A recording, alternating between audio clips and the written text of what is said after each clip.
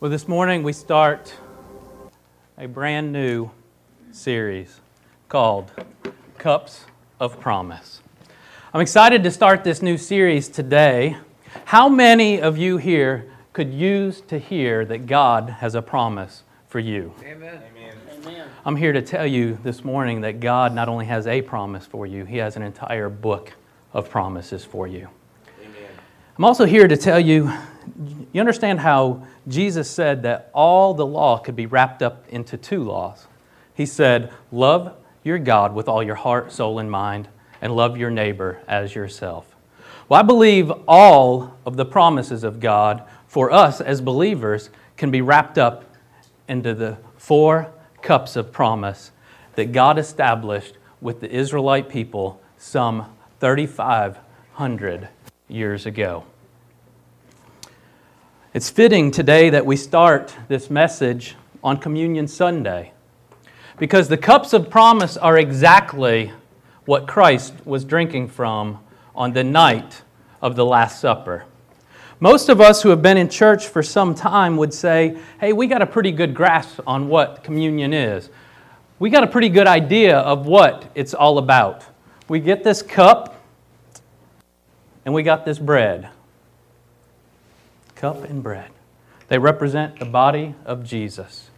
They represent His body that was given for us. They represent the blood that was shed for us. And when we take communion, we usually read from the Gospels, we usually read maybe from 1 Corinthians, and we recount the story of that Last Supper. Amen. You know, and for many of us, that we think that's kind of maybe what took place that night was just a cup and some bread. Many of us may not even realize the cup that Jesus was drinking from was actually part of the Passover feast. It wasn't an afterthought. It was part of what they actually did for the Passover. The Passover feast then, and still today for the Jewish people, consists of 4 cups.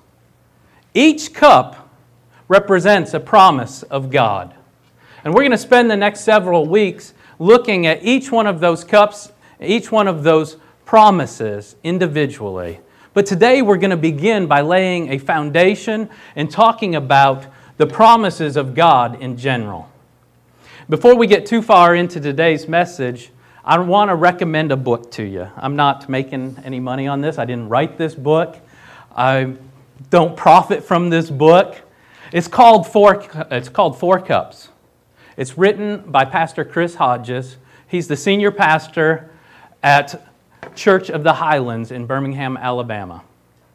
Many of you may know Pastor Chris. Some of you may know that Church of the Highlands has a network, a GROW network, where they do a lot of training and teaching for pastors and leaders. And we're part of that network. We're made available to a conference call every week, talk about issues in the church and talk about things and to develop our leaders. They serve as a great resource and as a coach to us here at Connection Point. Now this book he has written, 4 Cups, gives a more in-depth study of what we're going to be talking about during our series than what we'll be able to cover in 40 minutes on a Sunday morning. So we won't be going through this book line by line, but we will be pulling a lot from this book, and I'd recommend that you pick it up because I think as we go through this study, if you read this as a supplement to what we're doing on Sunday morning, you're going to get a lot more out of what we do on Sunday morning. This 4 Cups book, it also serves as the basis for the growth track assimilation model that Church of the Highlands put in place, that we use here, that many of our churches across this state and around the U.S. actually use. You see, each one of these cups has a promise. And we go through those a little more in depth in the growth track model of assimilation. If you've not been through growth track, it's our way of assimilating people into, getting them plugged into Connection Point. I know you're like, well, when's the next time you're going to have one? Well, it's the summertime right now, and as you can see, we've got some of our folks are on vacation, and we want to make sure that everybody has the opportunity to go through that if you haven't. So we will start that back up in the fall. It takes place immediately following Sunday morning service. So we'll start that the 1st of August, that first Sunday in August, and then it'll be regularly monthly. And I want to encourage you to be a part of that. If you've missed one of the 4 classes, you can pick up any one of those. If you've not been to any of them, get to those classes. It's going to help you to get plugged in. I can't strongly encourage you enough to go through it. This morning, as I said when I opened, I'm excited about this message, and this is why. I believe through this series, there are going to be people who are going to change their way of thinking. And in doing so, it's going to change your lives. Many of you don't realize that God has promises for you. You're going through life and you think that God, for some reason, is just hoping that you're somehow going to make it through. You think that God is just hoping you can just somehow get through and hold on until He comes to bring you home.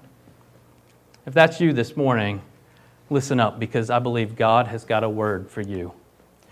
Church, you need to understand that God's word is absolutely full of promises. 2 Peter 1:4 says this: through these He has given us His very great and precious promises, so that through them you may participate in the divine nature, having escaped the corruption in the world caused by evil desires. I'm not sure you heard that, because it says God has given us His great and precious promises. Not man's promises, but God's promises. And what does the Word call His promises? It says great and precious. And that's not all it says. It says so that you, through them, may participate in the divine nature, having escaped the corruption in the world caused by evil desires. Do you understand what a promise is? Do you understand what that is? Let's look at Webster's just real quick and see what Webster says a promise is. It says it's a declaration that one will do or refrain from doing something specified. It says a legally binding declaration that gives the person to whom it is made a right to expect or to claim the performance or forbearance of a specified act. I love that second one. It's there in your notes. Fill in the blanks. It says a promise is a legally binding declaration that gives the person to whom it is made a right to expect or to claim the performance or forbearance of a specified act. In light of knowing what a promise is, do you understand now what that scripture was saying? Do you understand how significant that scripture is to your life? God is saying that you don't have to be led by your sinful flesh. Yes. He's saying that you don't have to continually fall to sin. Some of you think you'll always be led astray. Some of you think you will always fall to temptation. But God is telling you He has a great and precious promise for you, and it doesn't have to be that way. You don't have to continually fall to sin.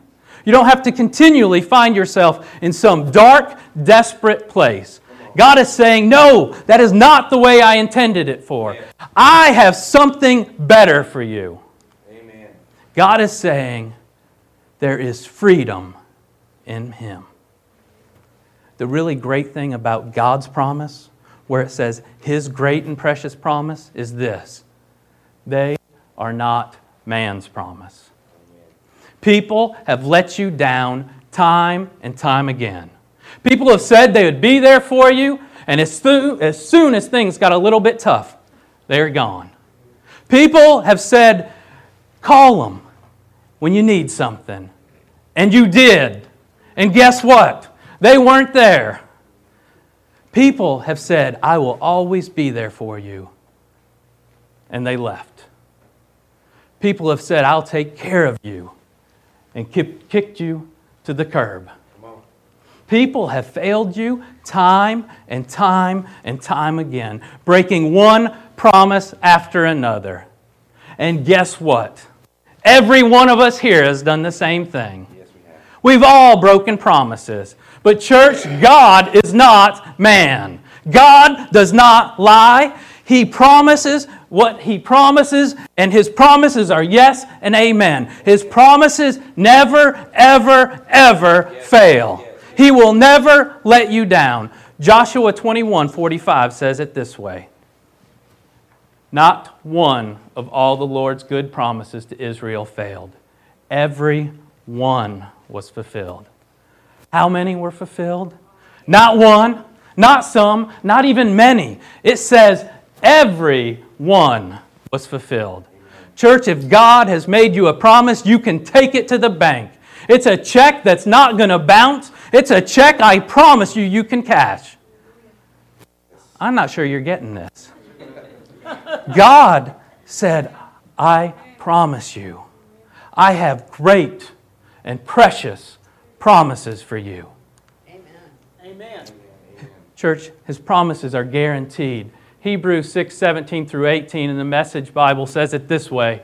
When God wanted to guarantee His promises, He gave His word, a rock-solid guarantee. God can't break His word, and because His word cannot change, the promise is likewise unchangeable. We who have run for our lives to God have every reason to grab the promised hope with both hands and never let go. It's an unbreakable spiritual lifeline, reaching past all appearances right to the very presence of God. Church, His promises are guaranteed. But you need to understand this. There are some catches. The first one is this. You need to know His promises. John 8:32, it's there in your notes. It says this, then you will know the truth, and the truth will set you free. Church, if you don't know the truth, you aren't going to be set free. It's in knowing the truth that there is freedom. That's where freedom happens, is when you know the truth. 1 Chronicles says this, for the sake of your servant and according to your will, you have done this great thing and made known all these great promises. Church, you need to understand that God has made His promises known in His Word. But if you don't open it, if you aren't going to know what's available to you, it can't just be a book that sits on a shelf. It can't be something that you simply see in the pew in front of you on Sunday morning. You've got to take it and you've got to open it. This is something that we try to go over and over with you, whether it's me or Pastor Chris up here. Over and over again, we tell you how important it is for you to be in the Word of God. You can't live all week on what we talk about on Sunday mornings. Amen. You have got to dig in on your own as well. This word that we give on Sunday morning is meant to be a starting point. It's not meant to be an end point, and by all means, it's not meant to be the only point of contact for you in the Word of God. Amen. If you've been handed a devastating report from a doctor, you need to know the promises of God. You need to know what's in this book. You need to know that Jeremiah says, for I will restore health to you and I will heal you of your wounds. If you've been handed a bad report from a doctor, you need to know that Psalms 118 says, I shall not die, but live and declare the works of the Lord. You need to know that Psalms 107 says He sent His word and healed them. You need to know that Psalms 103 says, bless the Lord, O my soul, and forget not all His benefits, who forgives all your iniquities and heals all your diseases. If you have unsaved family members, you need to know what the Word of God says. You need to know the promise that says, believe on the Lord Jesus Christ and you shall be saved, you and your household. Amen. You need to know if you're struggling financially what the Word says. It says, but my God shall supply all my needs, not according to my riches, but according to His riches in glory by Christ Jesus. If you are battling with depression, if you're struggling with that, you need to know what the Word of God says. You need to know that the Word of God says, "For the kingdom of God is not meat and drink, but righteousness and peace and joy in the Holy Ghost." Come on. If you are constantly battling fear, you need to know that the Word says, "I sought the Lord, and He heard from me and delivered me from all my fears." Amen. You need to know that Isaiah 43 says, "Fear not, for I have redeemed you. I have called you by your name. You are mine." Church, if this don't get you excited, I don't know what's gonna. Come on. Amen.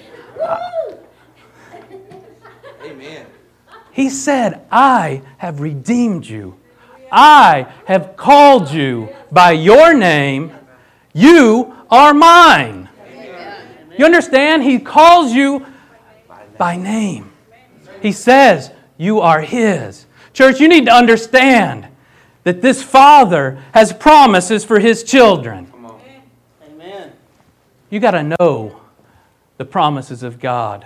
Your number one priority in this life has got to be daily spending time in the Word of God. Yes. So many of you come to me and you say, "I'm struggling with this, I'm struggling with that," but so many of you spent more time in the last year on Facebook, Twitter, and Instagram than you have ever spent in your entire life in the Word of God. Amen. Come on. Amen. Now, I'm going to tell you, there's nothing wrong with those things, but some of you spend more time on there spreading gossip and dirty laundry on social media than you do trying to get to know the Creator of the universe. You see, if you spend a little more time in the Word, you might know that the Word says, "Avoid all perverse talk. Stay away from corrupt speech." You would know that Leviticus says, "Do not go about spreading slander among your people." You would know that Proverbs says, "A gossip goes around telling secrets, so don't hang around chatterers." The bottom line is this. You have got to get in the Word of God. Amen. You have got to know the promises of the Word. Hebrews 10:36 says, it's in your notes, you need to persevere so that when you have done the will of God, you will receive what He has promised. That's the second thing. You have got to receive His promises. So how do you receive His promises? Well, obviously, first, you got to know them. You got to know His promises in order to receive them. But secondly, you've got to understand that His promises are conditional. You say, "Wait a minute, Pastor Todd, I thought the promises of God are unconditional." Well, that's true in the fact that He makes His promises available to all people, regardless of how good or how bad you may think that a person may be. But you also need to understand this. The promises of God do come with conditions. You've heard me and you've heard Pastor Chris both say this over and over again. The promises of God are this. They're if-then statements. If this, then this. If this, then this. For instance, if you confess with your mouth that Jesus is Lord and believe in your heart that God raised Him from the dead, you will be saved. The promise of salvation. If this, then this. James tells us the prayer of faith shall save the sick. Matthew says it this way, and whatever you ask in prayer you will receive if you have faith.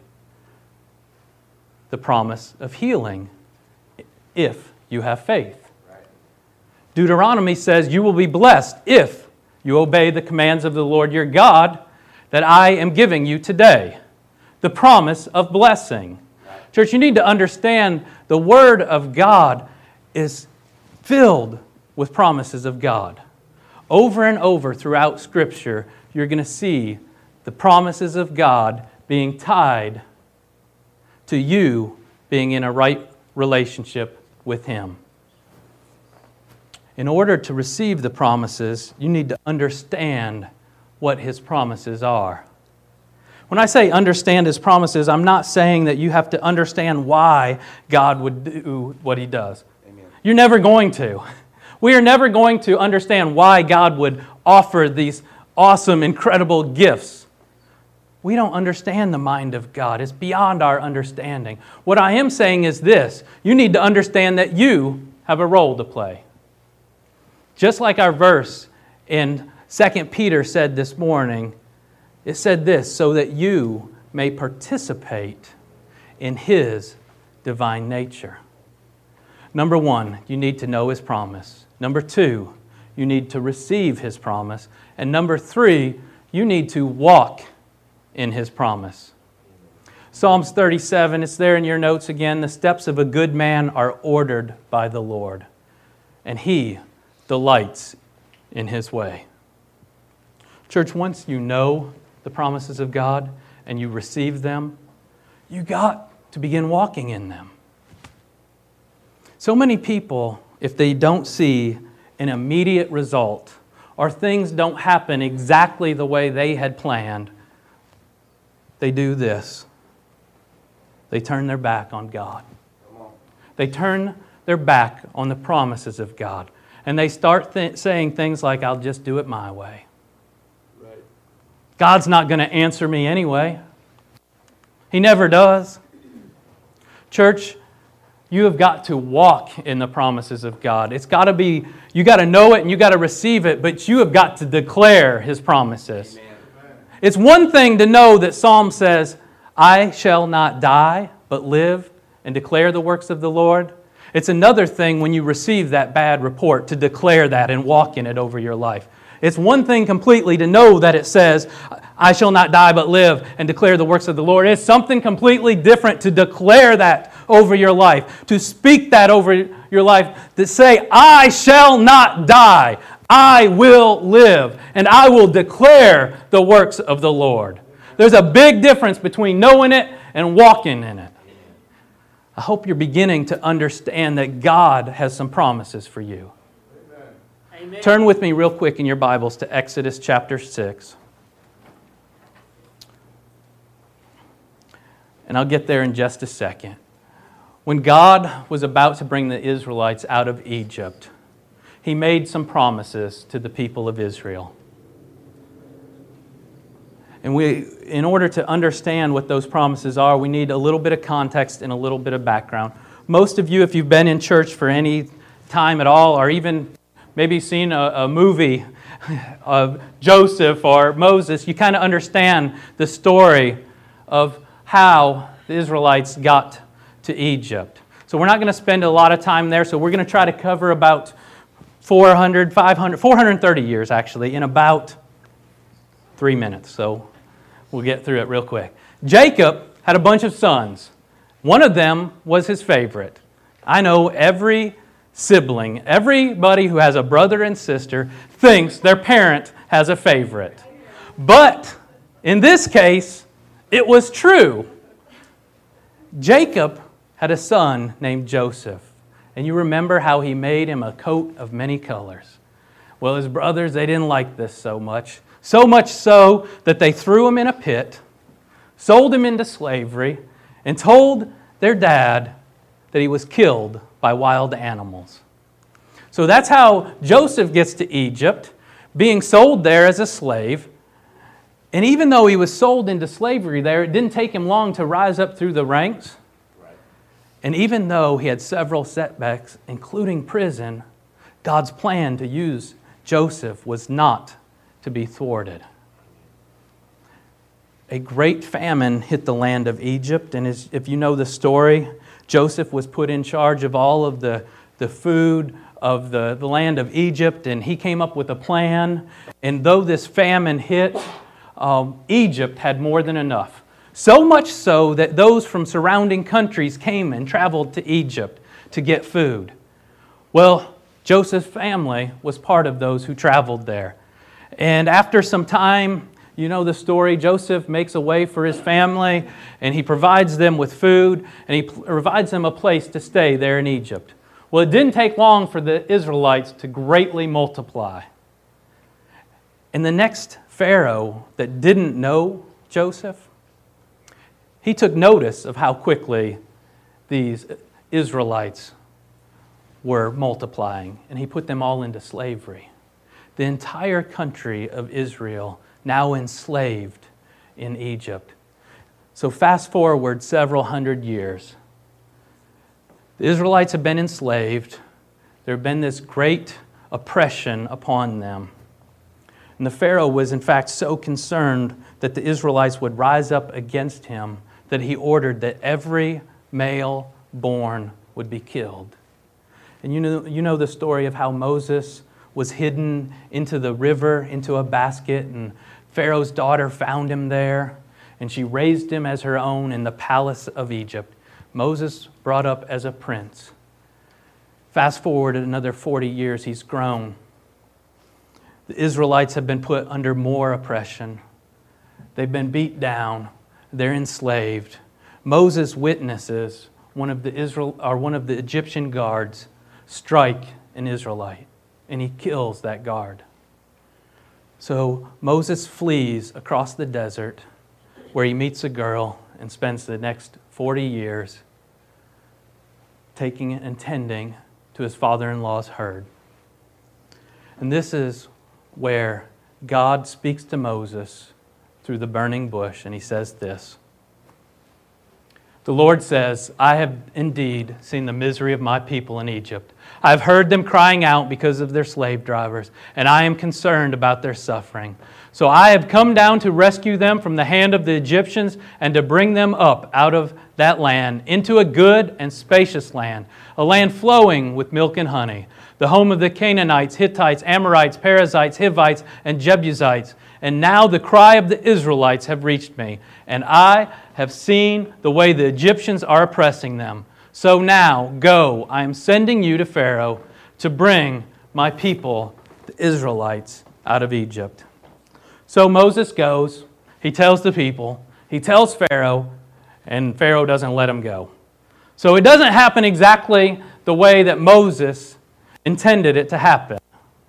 Has anybody ever been there? Amen. You prayed, you thought it should go one way, and it didn't.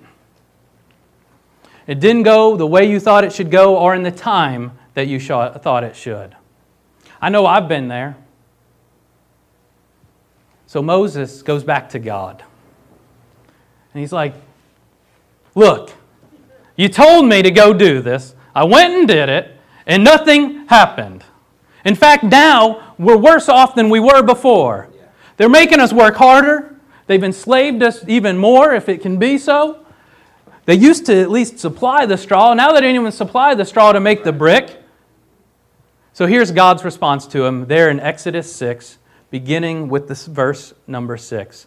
You're going to find in these scriptures in Exodus are the 4 promises that we'll be talking about over the next several weeks.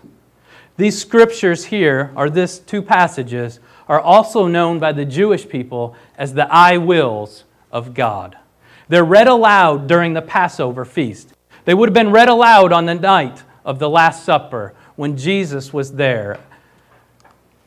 It goes like this. Therefore, say to the Israelites, I am the Lord, and I will bring you out from under the yoke of the Egyptians. I will free you from being slaves to them, and I will redeem you with an outstretched arm and with mighty acts of judgment. I will take you as my own people, and I will be your God. Then you will know that I am the Lord your God who brought you out from under the yoke of the Egyptians, and I will bring you to the land I swore with an uplifted hand to give to Abraham, to Isaac, and to Jacob. I will give it to you as a possession. I am the Lord. We're about to close in just a few minutes, but I want to give you a glimpse of what these cups are. There in verse 6, he tells you, I will bring you out. You need to understand this is a promise of salvation. Titus 3 says it this way in the Message Bible. It wasn't so long ago that we ourselves were stupid and stubborn, dupes of sin. Don't you like how sometimes the Message Bible just kind of says it like it is? Right. Ordered every which way by our glands, going around with a chip on our shoulder, hated and hating back. Sounds kind of familiar, doesn't it? But when God, our kind and loving Savior, God, stepped in, He saved us from all of that. It was all His doing. We had nothing to do with it. He gave us a good bath, and we came out of it new people, washed inside and out by the Holy Ghost. Our Savior Jesus poured out new life so generously.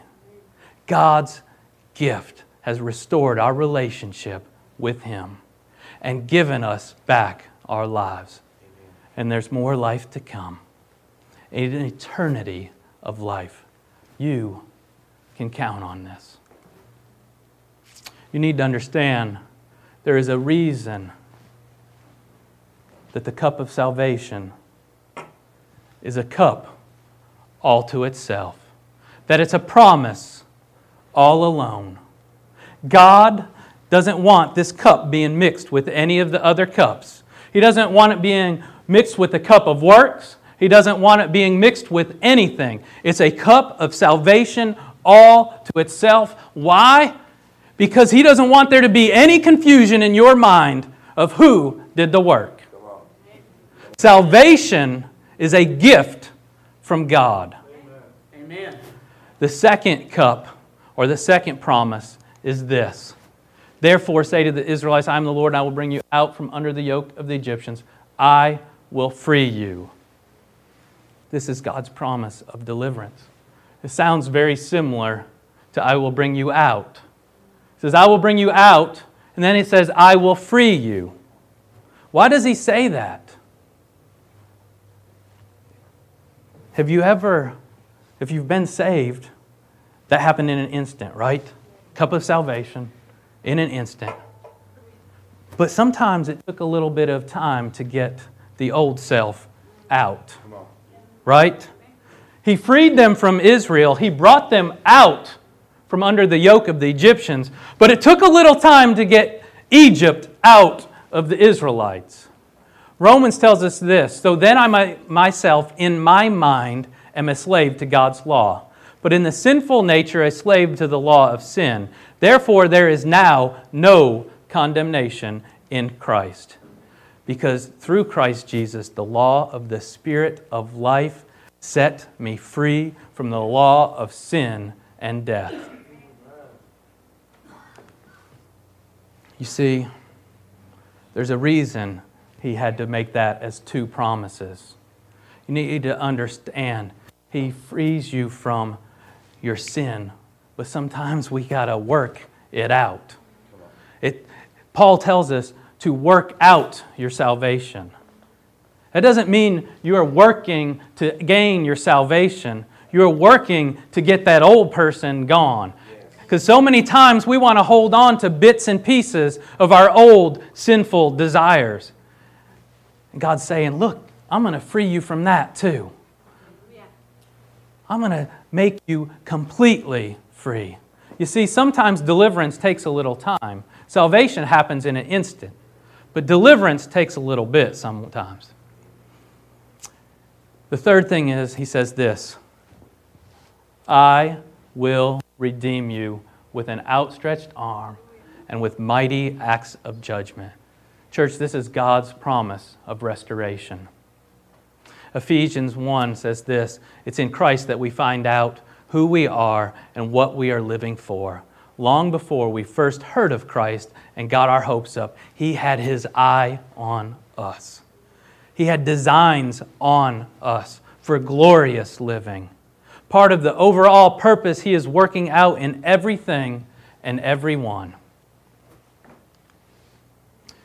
This is where we find our purpose, in the cup of redemption. This is where we find that Jeremiah 29:11 for our life. For I know the plans I have for you, declares the Lord. This is God's promise of restoration. This third cup is the third cup that Jesus drank at the Lord's Supper. This is the cup that is taken after the Passover meal. This third cup in our lives is all about us discovering who we are in Christ and what He has called us to do and to be. And church, this is where we want to help you. This is where we can help through the Growth Track model by helping you discover who God has called you to be, to find your place of ministry. This is where you find your calling and your purpose. The fourth thing he says is this: I will take you as my own people, and I will be your God. Church, this is God's promise of fulfillment. Do you see the unique thing in this passage? He says over and over again, he says, you, and you. And then he says, take you as my own people. You see, ultimate fulfillment happens in a body of believers. It doesn't happen alone. It doesn't happen just simply individually. It happens as a group of people. You need to understand God didn't call you to walk this life out alone. He called you to be a part of a body. You'll never know how awesome and fulfilled your life can be until you are part of a team making a difference. This is when we begin to really live out our purpose. It's where we begin to live our life of purpose as part of a body of believers. This is where we want you to get. When we say at Connection Point, equipping people for life's journey, this is what we're talking about right here. Taking you from a point of a cup of salvation all the way through to a cup of fulfillment. This is what it's all about.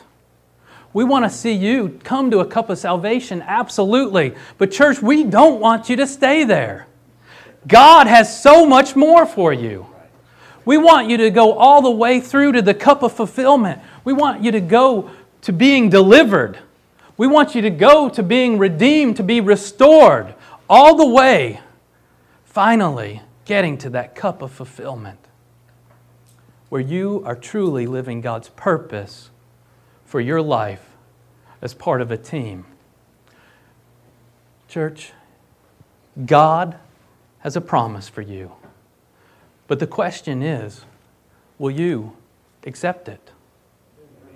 Let's pray.